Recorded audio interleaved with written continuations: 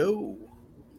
What's up, everyone? Welcome to another episode of the Doctrines of Rad. I'm Logan. This is Drew. Today's verse of the evening is Romans 8:38 through 39. For I am convinced that neither death nor life, neither angels nor demons, neither the present nor the future, nor any powers, neither height nor depth, nor anything else in all creation will be able to separate us from the love of God that is in Christ Jesus our Lord. Amen.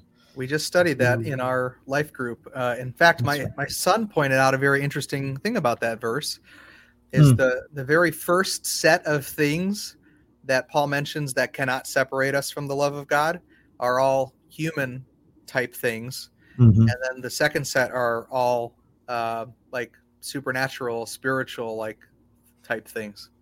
Yeah. So height and depth, things that we can't control. Yeah.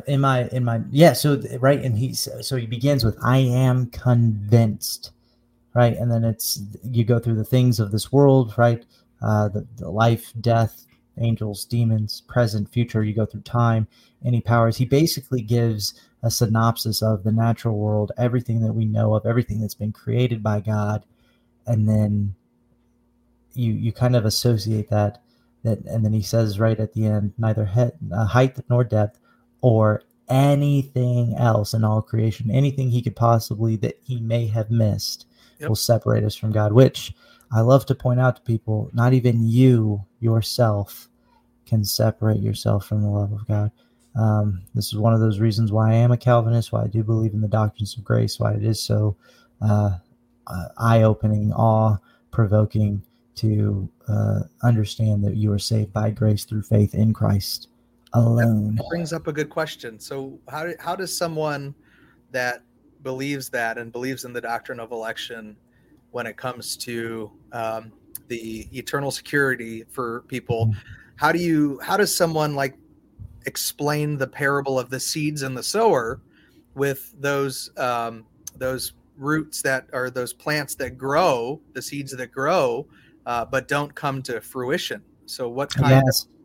So we have to bring it back on what is exactly happening here. So Christ tells the disciples what he means, right? And we know that the soil is a reference to a regenerated person.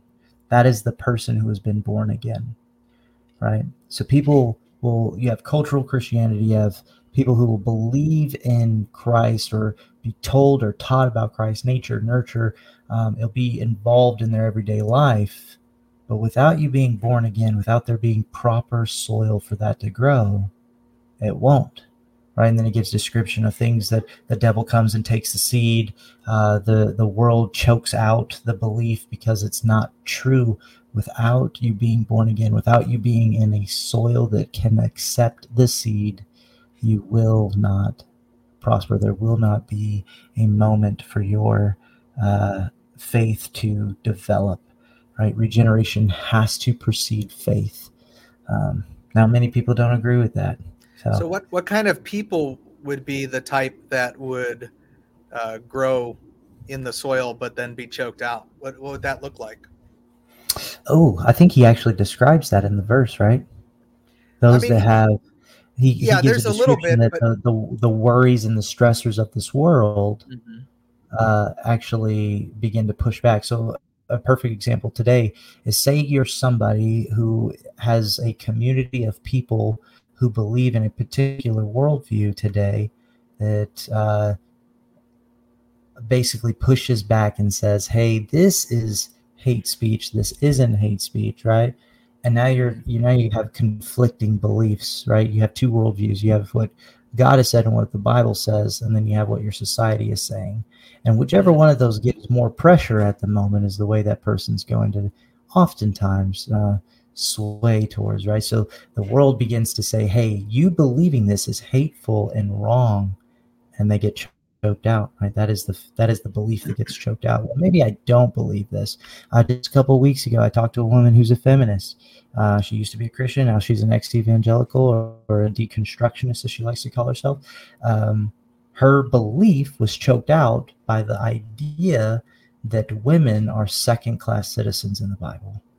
Right? So she has been gender theory and everything else that she was, I guess, taught began to really persuade her against her belief in the Bible, right? So her faith was choked out.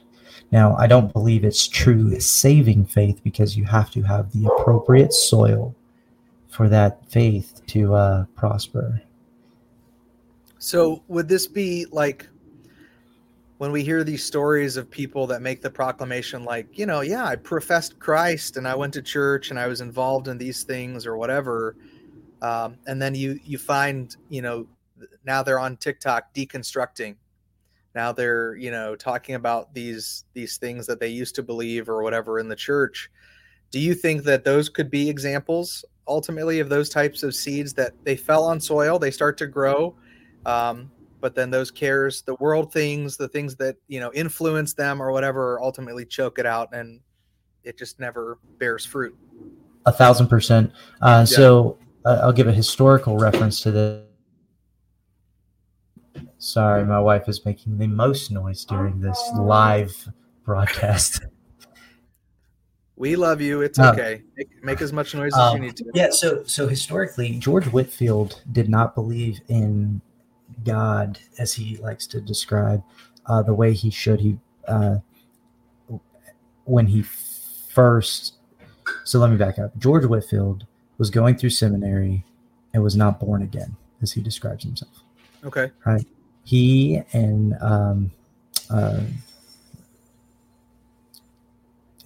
others, I'm trying to think of their names at the moment, John Wesley and Charles Wesley, basically started a Bible study, right?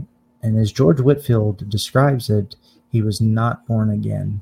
So he's becoming a minister, learning to be a minister, learning to shepherd a flock, and does not actually have true saving faith. Gotcha. Until eventually, I guess, the words of the Bible illuminated before him, and he knew that he must be born again.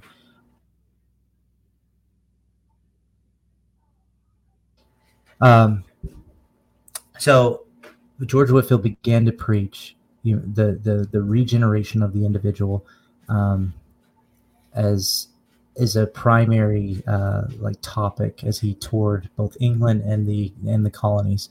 Now, he was actually preaching against ministers that did not truly have saving faith, that did not have a moment that they could recognize as regeneration, right?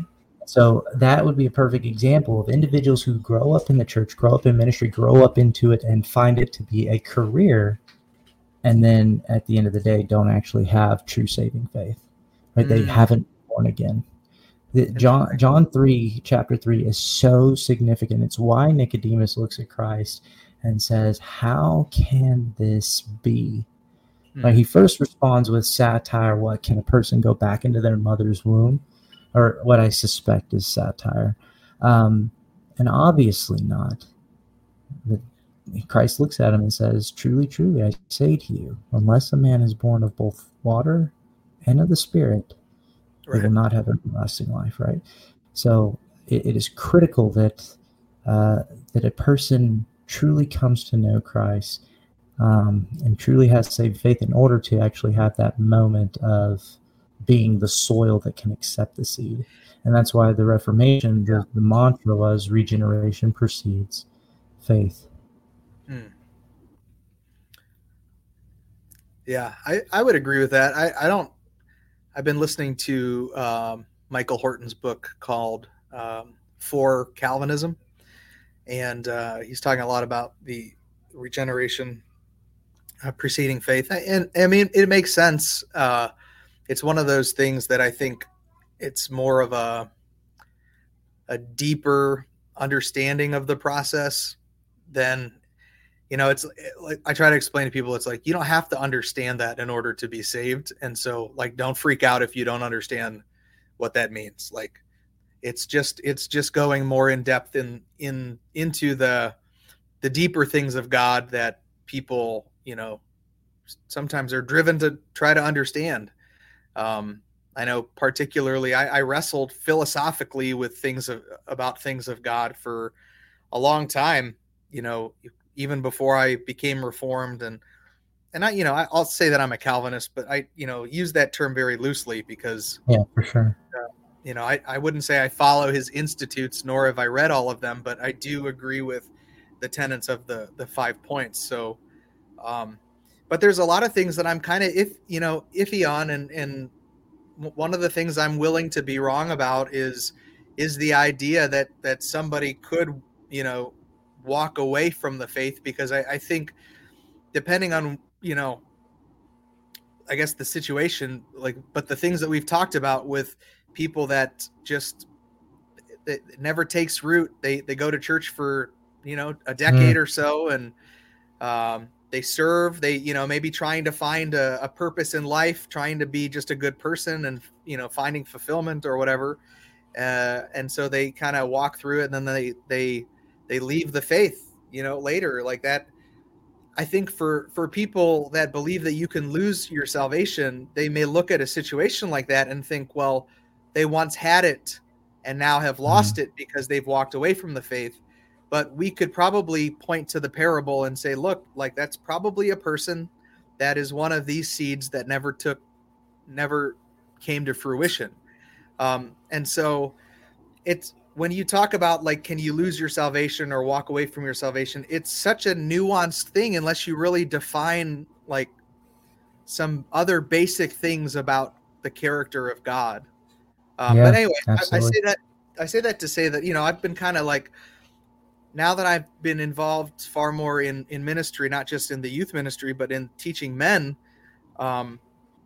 some theological differences have arisen. You and I were talking about this a little bit earlier on the phone. I love that, especially when you have laymen who have been at the church for 40 years, and it's like, hey, I have an opinion.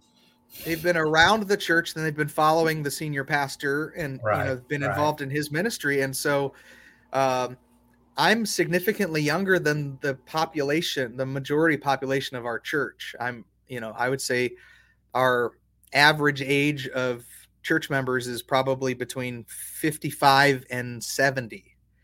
Like the average of, we're starting to get younger folks, but it is an older church. My pastor's 74, 75. He's been a pastor for 50 years. Like, he's a wonderful man of God, and he's been pouring into me like, no other. And I'm very grateful, but yeah, it's been kind of a challenge coming in as the young guy. I'm kind of like a church hipster a little bit in their eyes. I'm the only person with tattoos like on staff. You're the youth group for them. And I don't have, and I don't have just one, so it's it reminds me of, in the movie, the Jesus Revolution movie, how the hippies were just not really accepted by most of the older folks. So I haven't seen it. Was it good? I liked it. I know, people have their opinions about the whole movement itself and stuff, but like when you look at just the spiritual momentum that took place at Calvary Chapel, and the growth, and how all of these hippies that were essentially searching for something outside of themselves, not knowing where to look, they're doing all of these drugs and having these, sexual awakenings, but a large group of them found no satisfaction in that and were drawn into the church. And so there were people that came along and took advantage of those situations and built ministries off of, shaky sand. Lonnie Frisbee, who was a part of the movement, was a big part of the movement, was living a homosexual life, died of AIDS, was, according to Greg Laurie, was repentant towards the end. Of course, only God knows. But I think instead of like, what I hear of a lot of people complaining is like, trying to dismiss the movement or whatever because of the, of the hearts of some of the people involved. I just, I have a hard time not looking at some of our heroes of the faith and how wretched and terrible they were as people, and God still did stuff through them. Exactly. I think of those failures, and, and really when I told the congregation when I preached a couple weeks ago, I said, look, whatever you believe about the Jesus Revolution and that movement, our pastor and his wife both came out of that movement and have been pastoring faithfully for over 50 years. So even if it was that movement and it just reached them, Nice. you know, they're doing something that's significant and impacting us. So, you know, I try not to be too judgy of stuff like that. I think there are and don't be so rigid, right? Like, let's not be so rigid about it.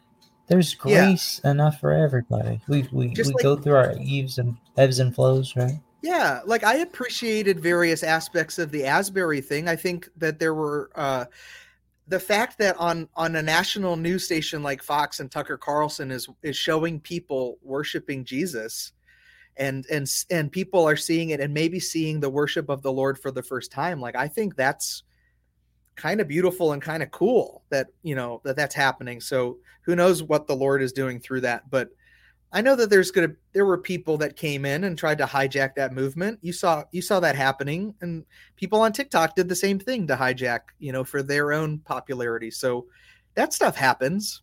We shouldn't dismiss it, the whole thing. Just be like, nah, it can't be. Absolutely.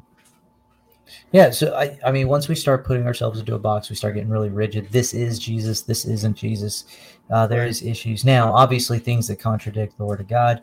I think being a sensationist is the wiser, more at least more cautious.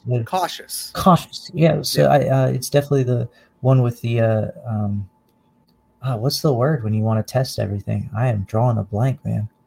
Well, I mean, discernment. I think it has it teaches the most discernment. Like, hey, let's take a second back. Take a second. Let's step back. Let's look at this from all angles. Let's see what's actually going on here. I think.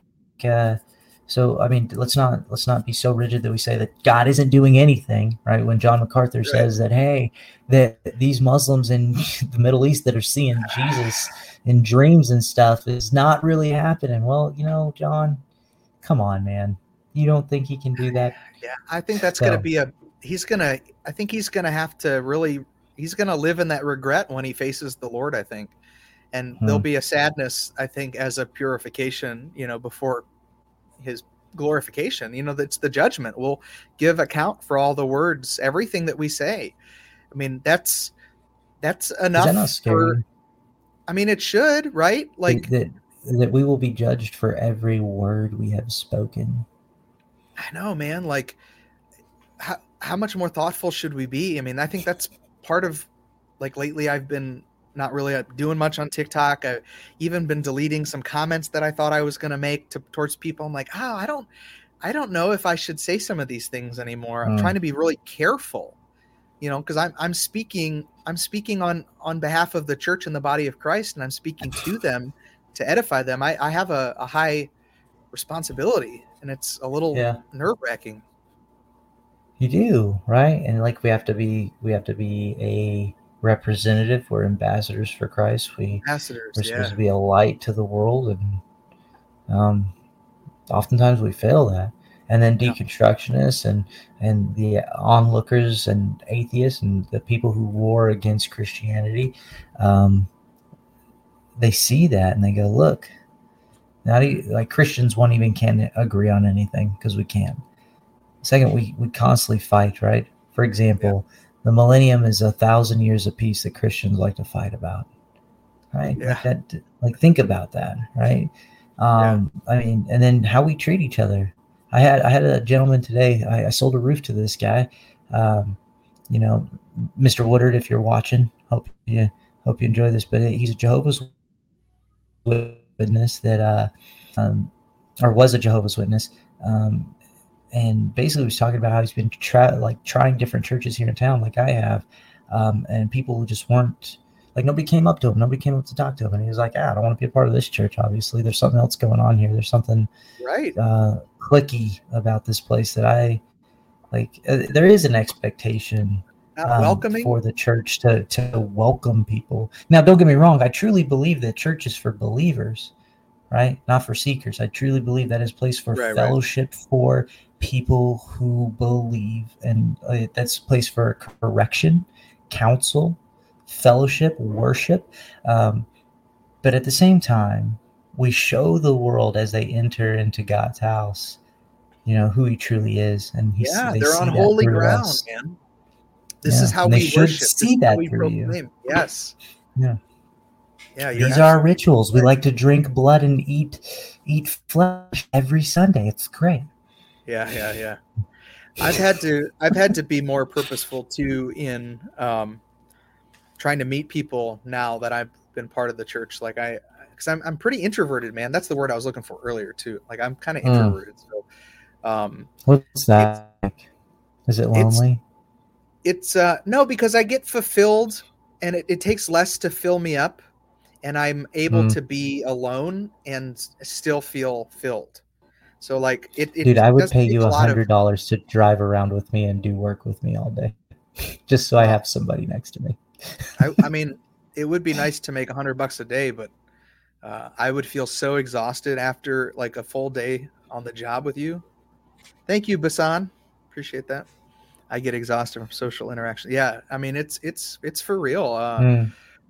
But anyway, I've been trying to be more purposeful. So like, because people have seen me preach, and they've now, I've preached 3 times at the church. Nice. And so I need to be, when I see new faces, or I see people that have been coming that I haven't met or introduced myself to, I need to do that more. Like I'm feeling called to it. And this is the way that God has been changing me, because that's not my character. Typically, that's not my nature to do that. So he's putting you in a place where you're uncomfortable. You're like, that don't, like being on stage. You're already like, all right, man. Like, Lord, I already gave you that. Like, what more do you want? I want you to do all of it, Drew. Well, and it's weird because people think that just because I can go and preach and stand before them, then I can be, I can actually, preach. That I'm like that all the time. And I think that there's a weird expectation that people that can preach are also very social butterflies. And that's not my case. I'm really out of my comfort zone when I go to the church and have to like get involved in the extracurriculars. Yeah. Actually, I think you're in the majority when it comes to pastors being introverted. By the way, Priscilla just became a Calvinist. I saw her comment. She did. Yeah. She's a Calvinist now. Oh, there you go. Good for you. She understands the sovereignty of God. Move on out here. And come on now. Come on out. Come on now. Get out of that demon state. Leave California, Babylon. Second. Gosh, yeah. Seriously, get out of Cali. You can have a huge house with what you pay for rent in California. Your shack here, mansion here. Yeah. $1 million for 5 square feet. $5 for 1 million square feet. I don't know why we got so like Middle Eastern on that. That's great. Yeah, well, the BlackRock, they're buying up all the property anyway. So no one will own homes in 20 years from now. Oh man! But we're not going to have money anymore anyway. Our money's going away. Homes are going away. Nothing matters anymore. I think we're just entering into a whole new era of life. I have no idea what it's going to be like. She said she'll go chill with Kanye. Kanye in Wyoming. Give him a little deeper theology for me while you're at it. He hasn't been since the whole accusal of being anti-Semitic. He hasn't been on the scene. It's been a while, huh? They canceled him. He's AI now. Yeah, he's just AI now. I mean, basically, the AI is like, I mean, dude, if people didn't trust or believe things before about just the news and life and the world around, now that AI exists, it's like I don't believe anything. Like you shouldn't even believe that Logan and I are real. We're probably not real people. We are just AI on the doctrines of Rad, and you'll find glitches. Actually, you keep freezing on my end, so those are the glitches. There you His go. gospel album was kind of fire, though. Was it kind of fire, music, dude? I'm not a Kanye hater. I'm sorry if people think that all Christians need to hate Kanye now. I actually think he's probably right about a lot of things. So I'm not gonna. He's disconnecting from the matrix as much as I think everybody else should when it comes to, we are set apart from the world. if you are a friend of the world, you're an enemy of God. And it's like, man, you gotta, I really want to take that serious. Like the world and its functions. I mean, yes, I have to live here. I'll abide by the governmental system and all the other stuff, but man, I'm over it politically. I'm over it. I can't watch the news. There's nothing I believe is true on the news anymore. There's like, I don't know what's going on. Every day, everybody's scared, and there's Chinese balloons flying over, and That's what caused all these tornadoes. We're going to go to, because Russia and Saudi Arabia are making a pact now. I think like, I'm just going to live my life, man. I'm going to proclaim the gospel and love my neighbors, and I'm not going to worry about like what Saudi Arabia is doing. Tell them what you told me. Tell them what you told me. Here I am in my flesh, like actually worried that I'm going to get called back into service, and we're actually going to go to war. Yeah. Because of the Saudi Arabia and Iran joining the BRIC alignment, and the what is it? The Zen being the currency used for oil, right? And I'm like, wow, that's going to hurt the American dollar. And how do we normally fix that? America goes to war, and that's how we fix the American dollar. Yeah. Jimmy Dore was on Tucker Carlson. You should watch his clip. It came out a couple days ago. He's a Democrat, but he's an old school Democrat. He's kind of a classical Democrat. Anyway, he was talking about the fear mongering and all this war stuff, and he just makes the point. He's like, look, the world relies on the United States just as much as the United States relies on China and Saudi Arabia and every other place. So the idea that America is going to be invaded is just as ridiculous as thinking that we are going to go invade China. Like, it's just not going to happen. There's too much at play. We're at too much of a point where the money is intermixed and there's too many ties and business deals. It's like we're already, some conspiracy theorists would say we are already the one world government. That these people that are in charge are just figureheads, and it doesn't really matter that there is some sort of a conglomerate ultimately kind of controlling the ebb and the flow of what's going on in the market. So war is profitable, and those war machines that are in DC will always be pushing that sort of thing. Doesn't matter what color, red or blue, war is profitable for all of them. So I'm just over it. And I think a lot of Christians and a lot of military guys that have had to go through any type of military in the last 20 years with the whole Afghanistan conflict, we're not going to stand for it anymore. Yeah. And we're not. That's right.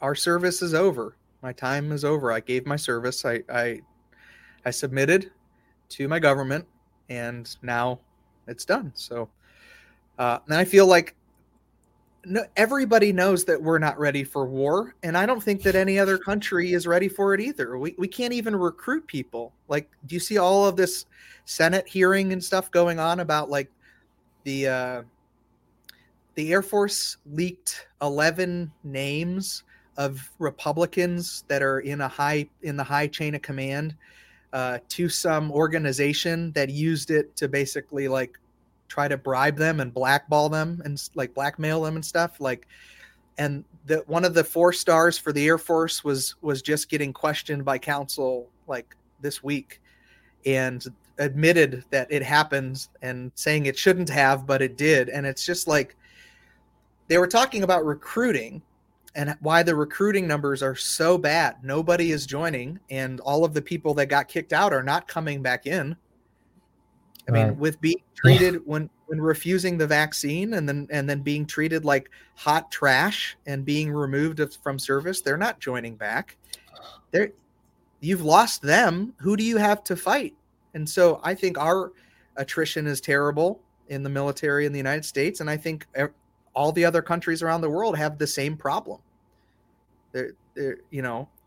Just because you have millions of people like China doesn't mean you have the means to go to war. People is not. Yeah. People that are destitute and don't even care for the country that they're in are not going to go fight for the country. Some of them will, just like some Americans will, but I think most of the Chinese would defect. I mean, it happened in the other wars. Yeah.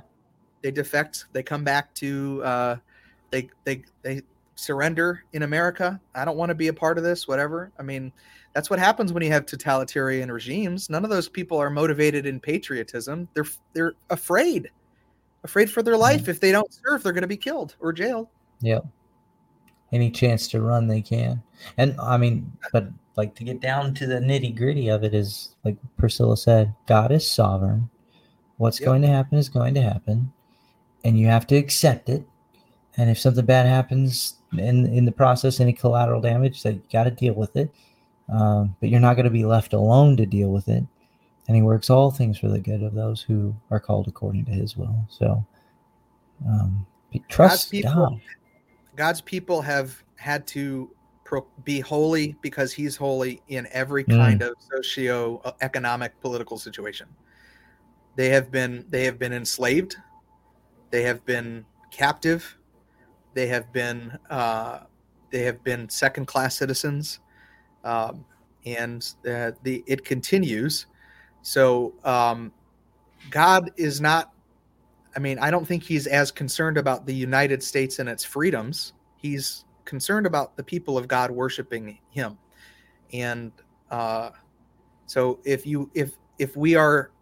America does not end up being what it is that we know it today in 2023, we are still called to worship God in whatever state the government is. So whether it's socialist, communist, whatever, we're called to glorify God and enjoy him forever. That's what I'm saying.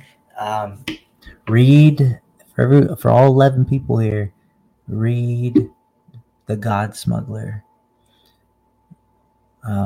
It is a wonderful book. Right? You get to see what life is like, where you're not allowed to worship, where you're not allowed to have scripture, and you get to watch. When will pass away from God's word, and when there's countries where the Bible is being outlawed, God's people, the Holy Spirit puts it on them to memorize full pieces of scripture, and they just write it down every day and they pass it on. Not the early church didn't have the Bible. Dot or iota will pass away. And it still grew. They didn't have the Bible. They had some letters. They didn't have the completion of it. They still grew.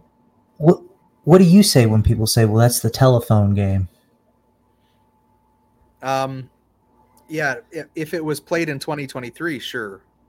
But it's we are not trained in our culture to interpret and to pass down stories orally. We are not really an oral culture anymore. So the significance of telephone in today is very different than what it would have been like, because they would have been trained and taught in their culture and heritage from a very, very young age.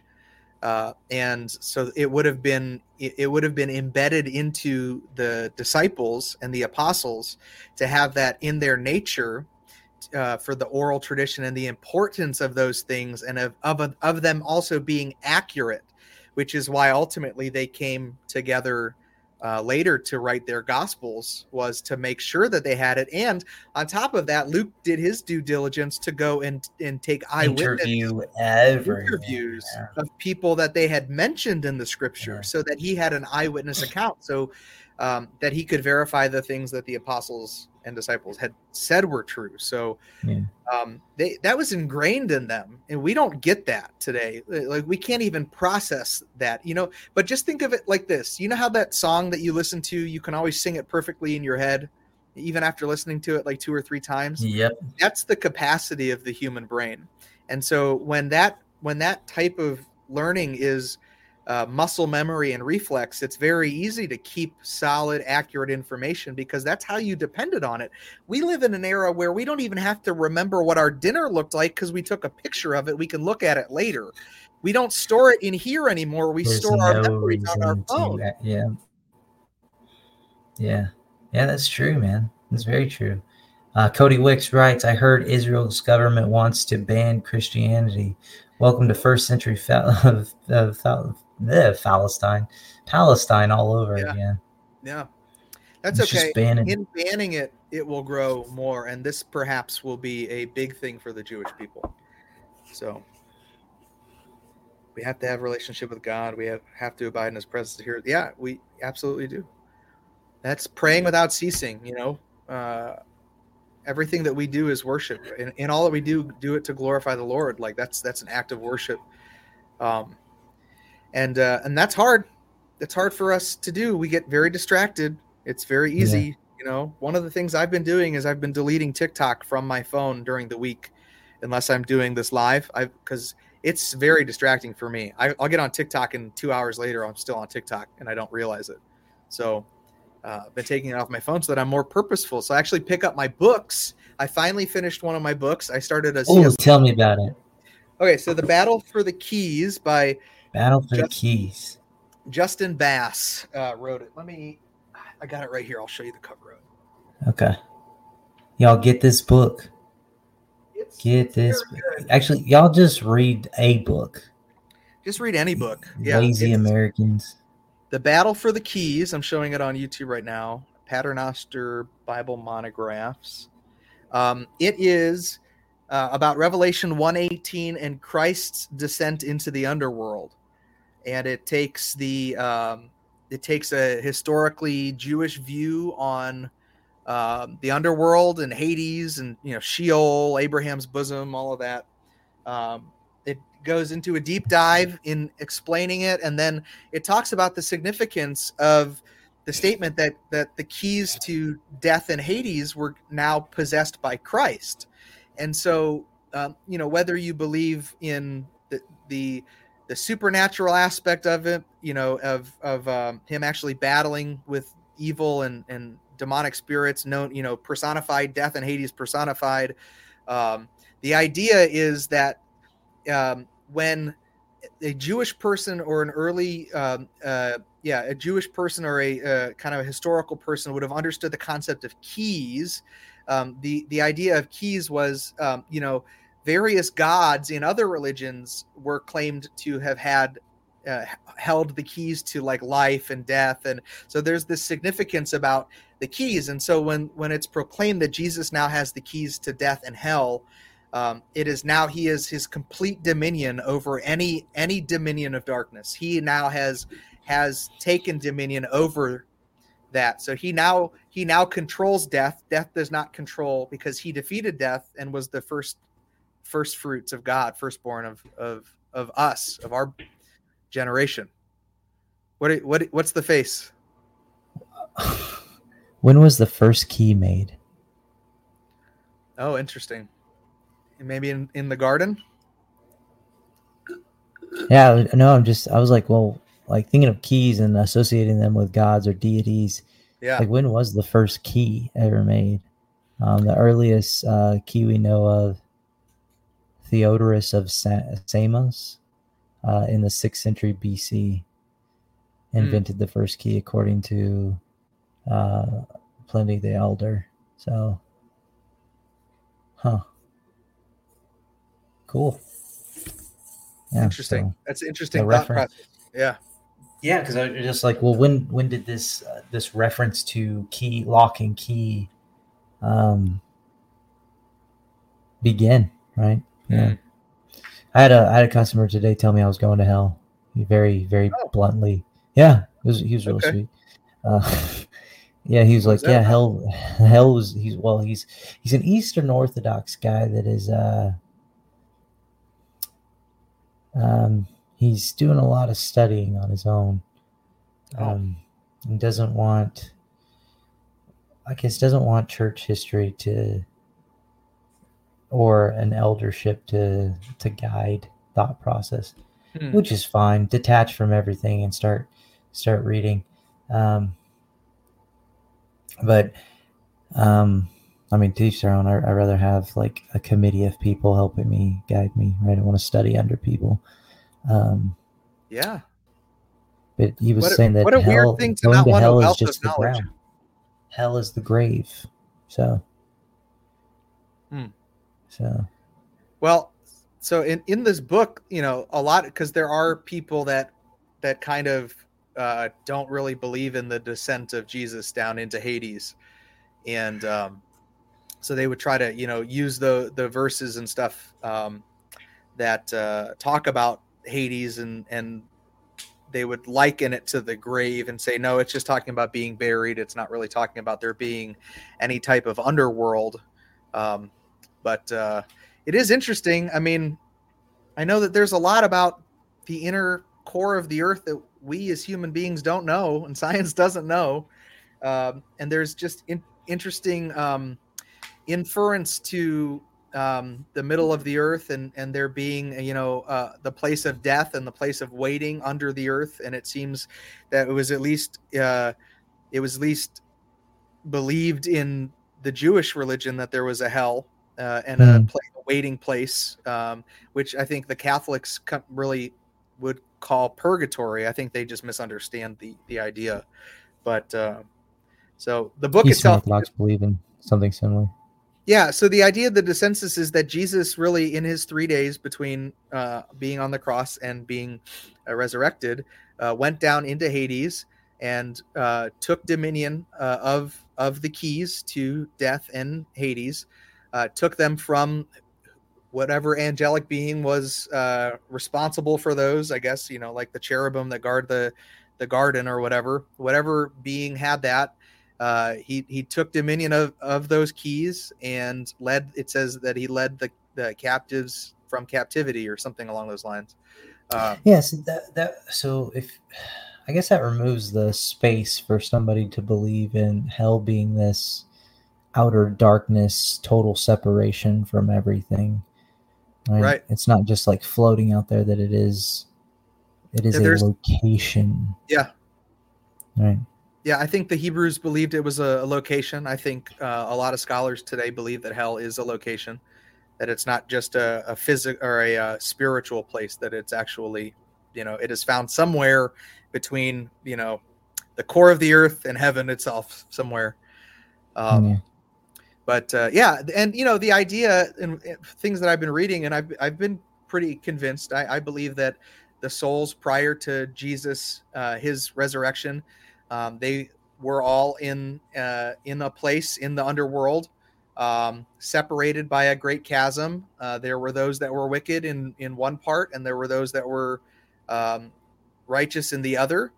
And that when Jesus, in between his death and resurrection, went and proclaimed what he had done to the forces of darkness and led those that were righteous to be with him, to be in his presence. And that included whatever resurrection of bodies that were in Jerusalem at the time that apparently had appeared and were walking around. People that had died were seen alive. So the idea is that they were rescued and led to be with the Lord. Yeah.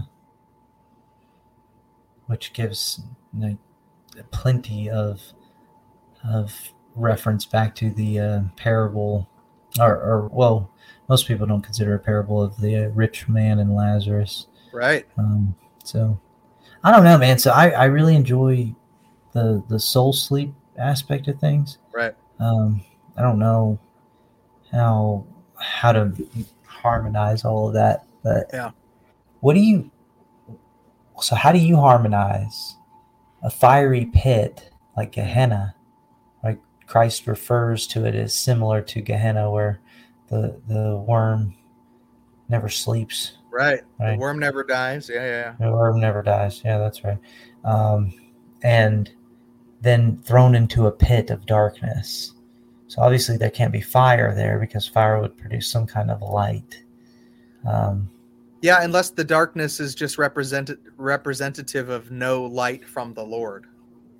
Hmm. But I do think, I mean, from what I've been reading, it does seem that God is still present in this separation in some way. Like his wrath being continual is the presence of the Lord. in that place. So it's not a complete abandonment, which I think annihilationists likes to say, well, it's just complete abandonment and, just ceasing to exist. As much as I, think annihilation would be merciful from the Lord, I just, there are a couple verses where Jesus specifically is referencing eternal life and eternal punishment. And so I can't get around the Lord's own words when he uses the two to compare eternal life and eternal punishment. So there is an eternality about both. And I think Jesus is very purposeful in his words. And so until that could be explained away, which I don't think it can, I can't get behind the annihilationist idea. I think they just don't take that into consideration. I think so Jehovah's Witnesses believe in annihilation, right? So I think they take the concept of eternal life is given to believers, right? And so the opposite of that is non-existence, annihilation. Yeah. You don't get eternal life. Yeah. That'd be a good deep dive. Priscilla says, I think, I really think it is a state of consciousness. So for me, God is omnitemporal. That is a character attribute, right? That is omnipresent, and omnitemporal. So he's omnipresent, right? That's within his character. He is everywhere. Heaven, earth, hell are all created places, spaces, in time, in place. He cannot not be there. That would be outside of his incommunicable attribute that he has. That is a character trait of his, that he is everywhere. So I can't think of it. I no longer think of it as being separated from the Lord. Now, however, I think God is here right now with me as he is with you, right, at the exact same time. And he's in all things at all times, in all places at all times. But there's a separation here, right? Like he's not fully here, or like the natural world would not make sense. Right. Like he holds back portions of himself. Yeah, he has a dwelling place. I mean, it's clear that there is a separation. And so I think there is, and this is speculation. I'm saying I think a lot because this is just Logan, right? But I think it's a switch, right? So here in the natural world, we're receiving grace, and that's what sustains you. He gives you life every day. He brings the rain on the just and the unjust, right? So there's a grace that is sustaining creation, and it's just a flip of that in hell, that he's no longer sustaining creation, but he's actually punishing creation on the back end, right? So he's actively involved in the punishment of sinners. Now, I don't think he's like the old Dante's Inferno. There's a demon with a pitchfork, and God saying, "Hey, go stab that guy with a pitchfork." I think it's just him being there, and the veil not being between the dead sinner and himself is torment to somebody who is filled with their sin. Well, look, they couldn't even look at Moses's face because of the glory of the Lord. Like he had to veil his own face. So I think that's a great explanation of what hell could be like. It's a passive punishment. He's just there, fully revealing himself to, like, there's a portion and the weight of every sin ever every word committed, every deed is being felt upon the sinner. Yeah, I mean the true weight of it. Because when Jesus says there will be weeping and gnashing of teeth, right? And that gnashing of teeth is that like Hebrew, old Jewish euphemism for it's like, how could you put me here, right? In your pride, and your own pride begins to torment you. Yeah. Because even though you shake your fist at the Lord, he is right, he is holy, he is good. And then those that are weeping, I missed it. Yeah. Yeah, man. So I think I just hate when deconstructionists make the beauty of God's love, grace, mercy, and then they kind of contrast that with his wrath, just nature, and that these two things can't exist in one being. I was listening to some Hindus really talk on TikTok. There's like I guess I was on Hindu Talk for some reason. I didn't know that was a thing, but it's a thing. Yeah, I guess so. Good for them, right? Yeah, great. And I'm listening, and they're like, our deities, unlike the Christian God, our deities don't care whether we want to be like them or know Right. about them or Right. have power like them. They don't care about that. They're not jealous like the Christian God. And I really wish I could have got in on this live and been like, there's a reason we teach that, because the greatest blessing, good, and because they're demons. That's ultimately it. Yeah. because they're demons. No, but the greatest thing God could ever do for us is give him himself, right? And he should be jealous for us to be for him, because if we want anything other than him, we're hurting ourselves. Yeah.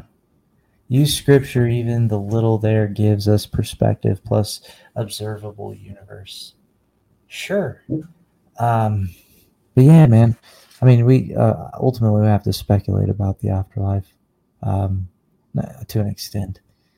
I don't know what heaven looks like. I know it's a joining of heaven and earth, but do I have a job? I hope I have a job. My greatest hope is that it's going to be greater than even the greatest thing I can think of. So it's like, it doesn't even matter. Like, even if I think what I think would be cool, I know it's going to be even 1,000 million billion times better. You know what I mean? So that's what's exciting, because I'm ready for this. I'm ready for this body to be glorified, man. I'm ready for this. My knees, my plantar fasciitis. Does Matthew 12:43-45 apply to us? What does it mean? Please and thank you. Matthew, let's pull that up. 43.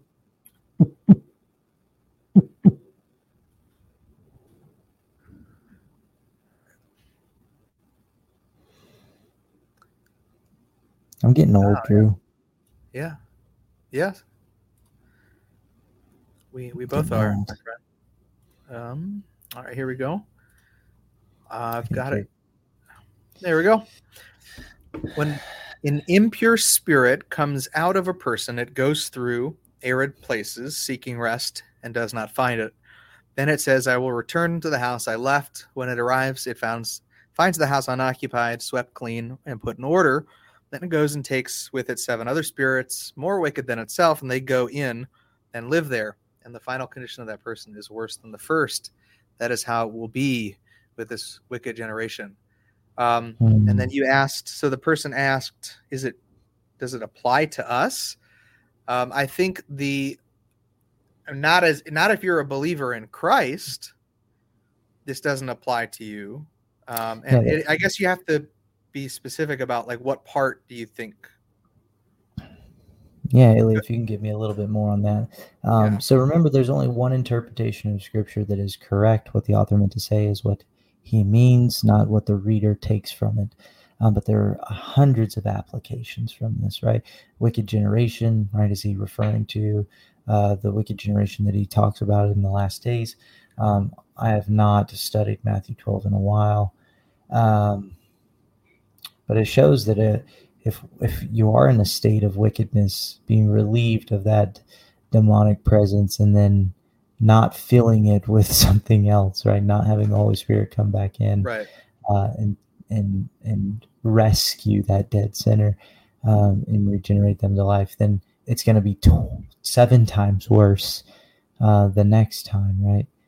So it has plenty of applications. If we fall back into sin, do more demons enter us? I can hear Logan, who's cutting out a lot. Sorry. So I know what she's referring to. First of all, sister, if you are in Christ, if you are filled with the Holy Spirit, no other spirit can occupy you. That's right. It's not possible. Your spirit, his spirit. That's it. Now, this may apply to people that can be possessed and oppressed outside of being in the body of Christ. It's possible. And I think what the point that Logan is making right now is that people try to clean up their house with maybe trying to do acts. acts of righteousness, trying to do things that are considered right, but they're not filling it with anything, with namely the Holy Spirit. So they're trying to do it by works. And so when these spirits go out and they come back and they're like, oh, this house is just cleaned up, more room for us. And what I want you to, Jesus' own words in Mark 3:27, but no one can enter a strong man's house and plunder his goods unless he first binds the strong man, then indeed he may plunder his house. If Jesus Christ is your strong man, no one can overpower, no demon, no force, no principality can overpower that strong man. So that's right. Jesus' own words. So I hope that helps to answer your question. You could be so oppression is an external thing.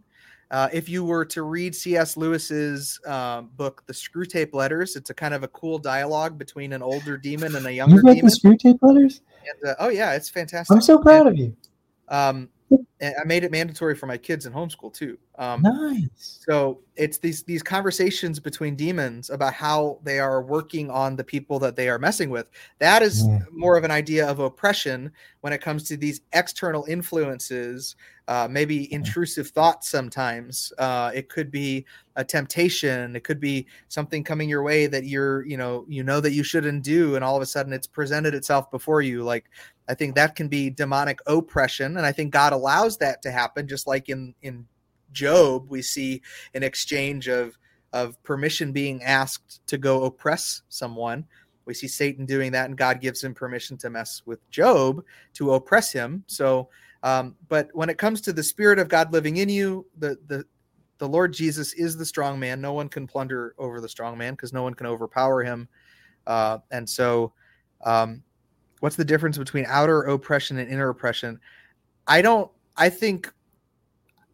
I'm not sure. Like, I think they kind of coincide. I think the external oppression can be felt in our subconscious. Like when a negative thought or a hateful thought or a murderous thought or a lustful thought comes in, we have an obligation to surrender that thought to Christ.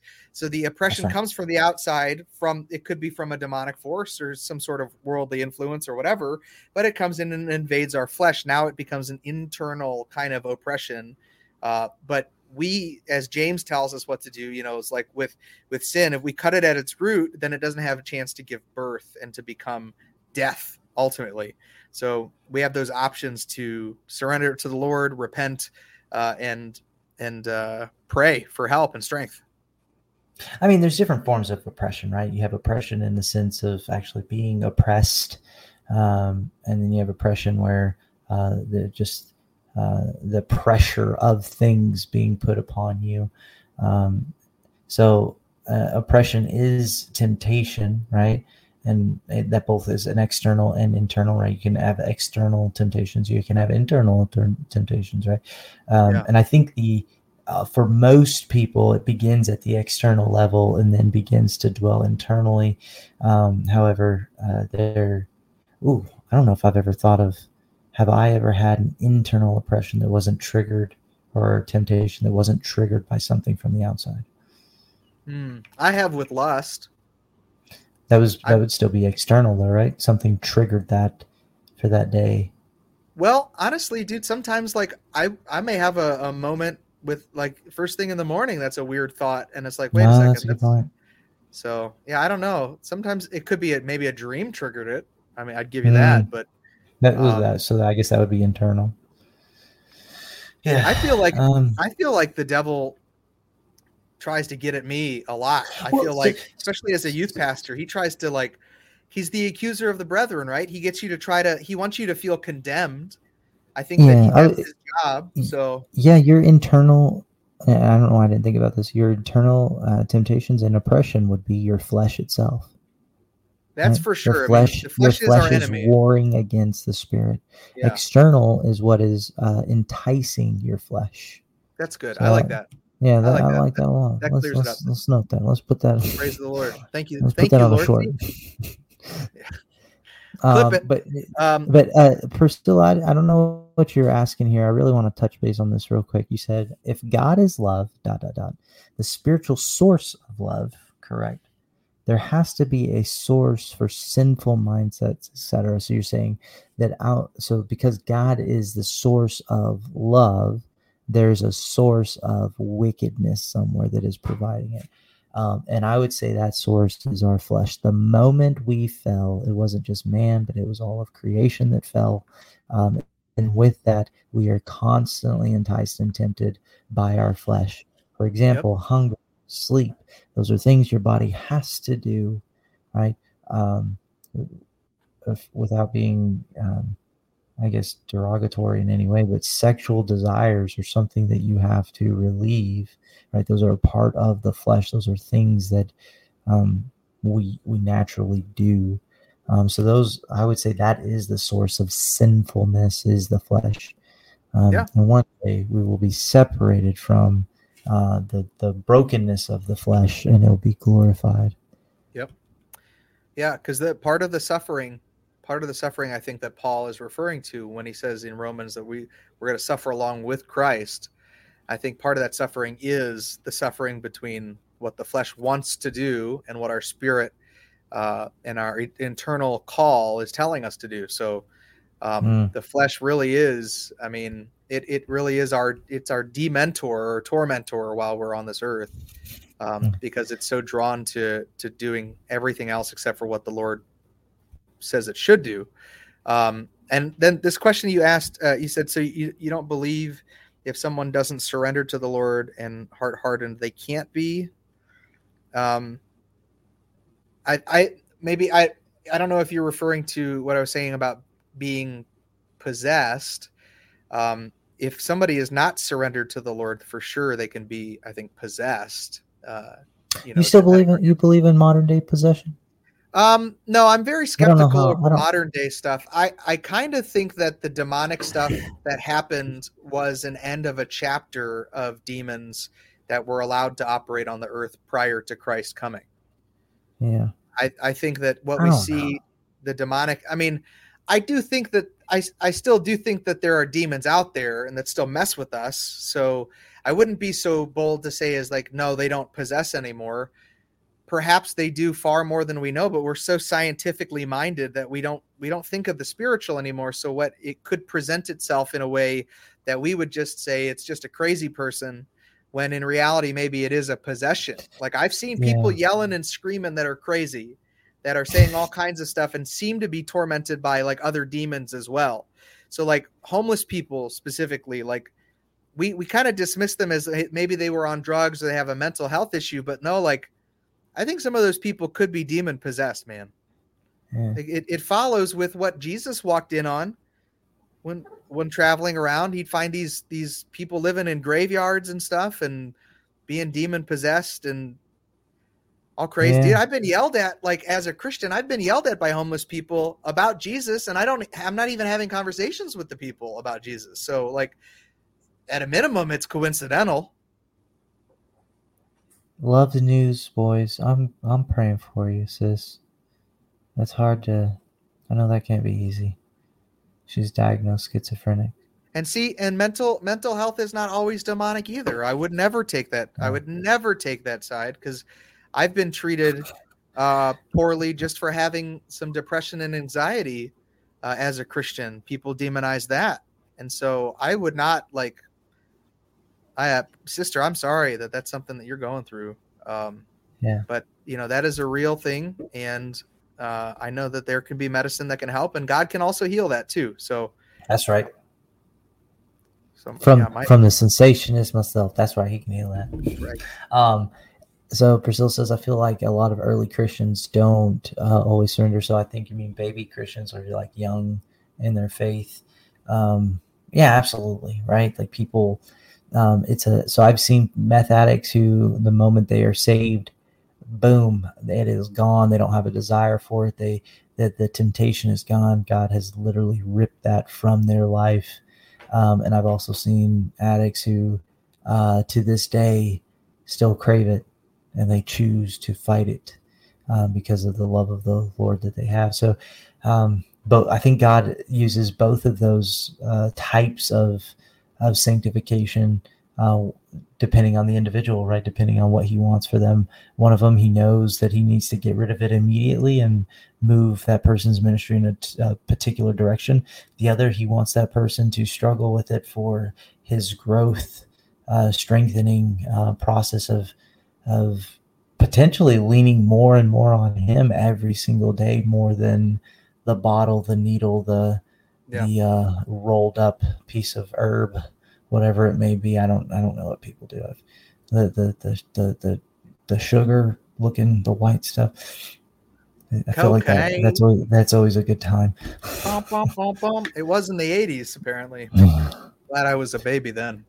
I mean, I don't know. My parents could have given me cocaine, I suppose, as a child. But he didn't. Right. So remember, he didn't tell us to cast out demons. He told a particular group of people to cast out demons. We naturally apply stories of the Bible to us because of application, right? Our process of application. But I don't know.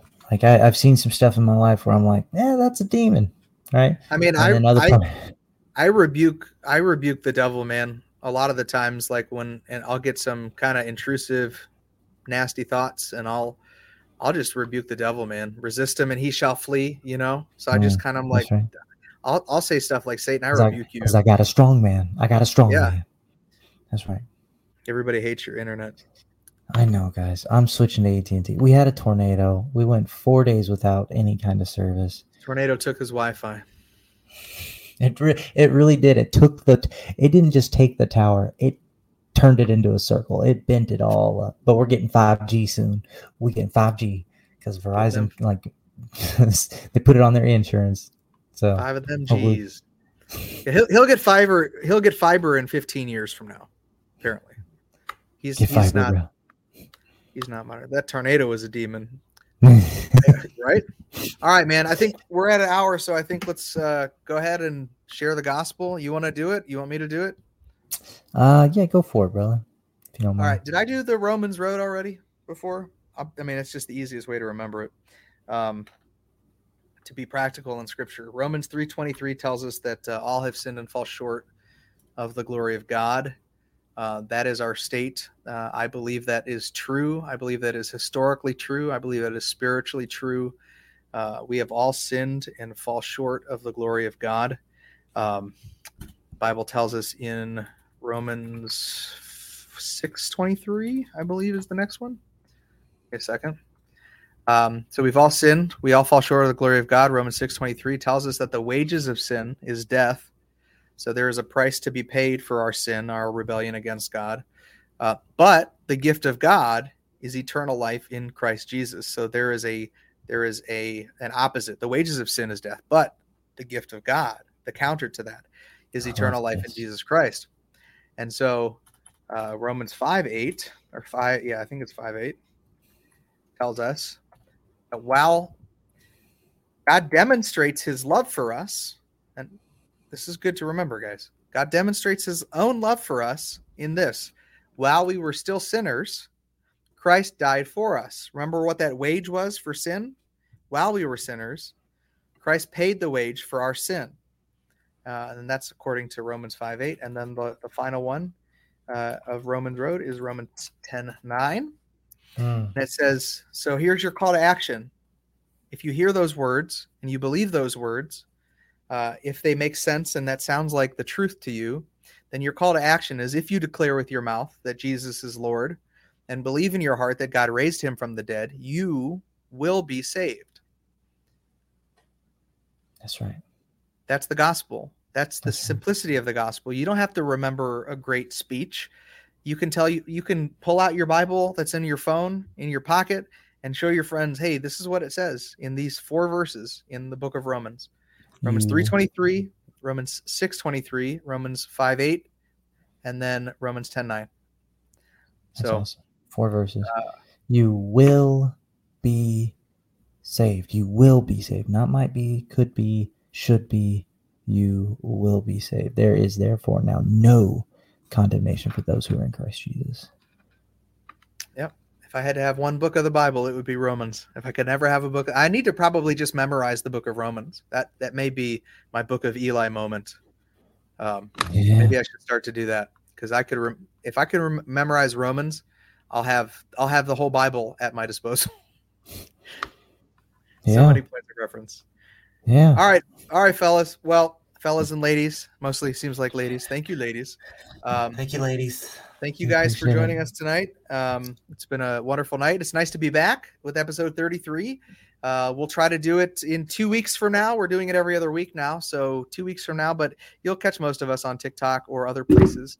And God bless. Love you. Peace. See ya. And chicken feasts.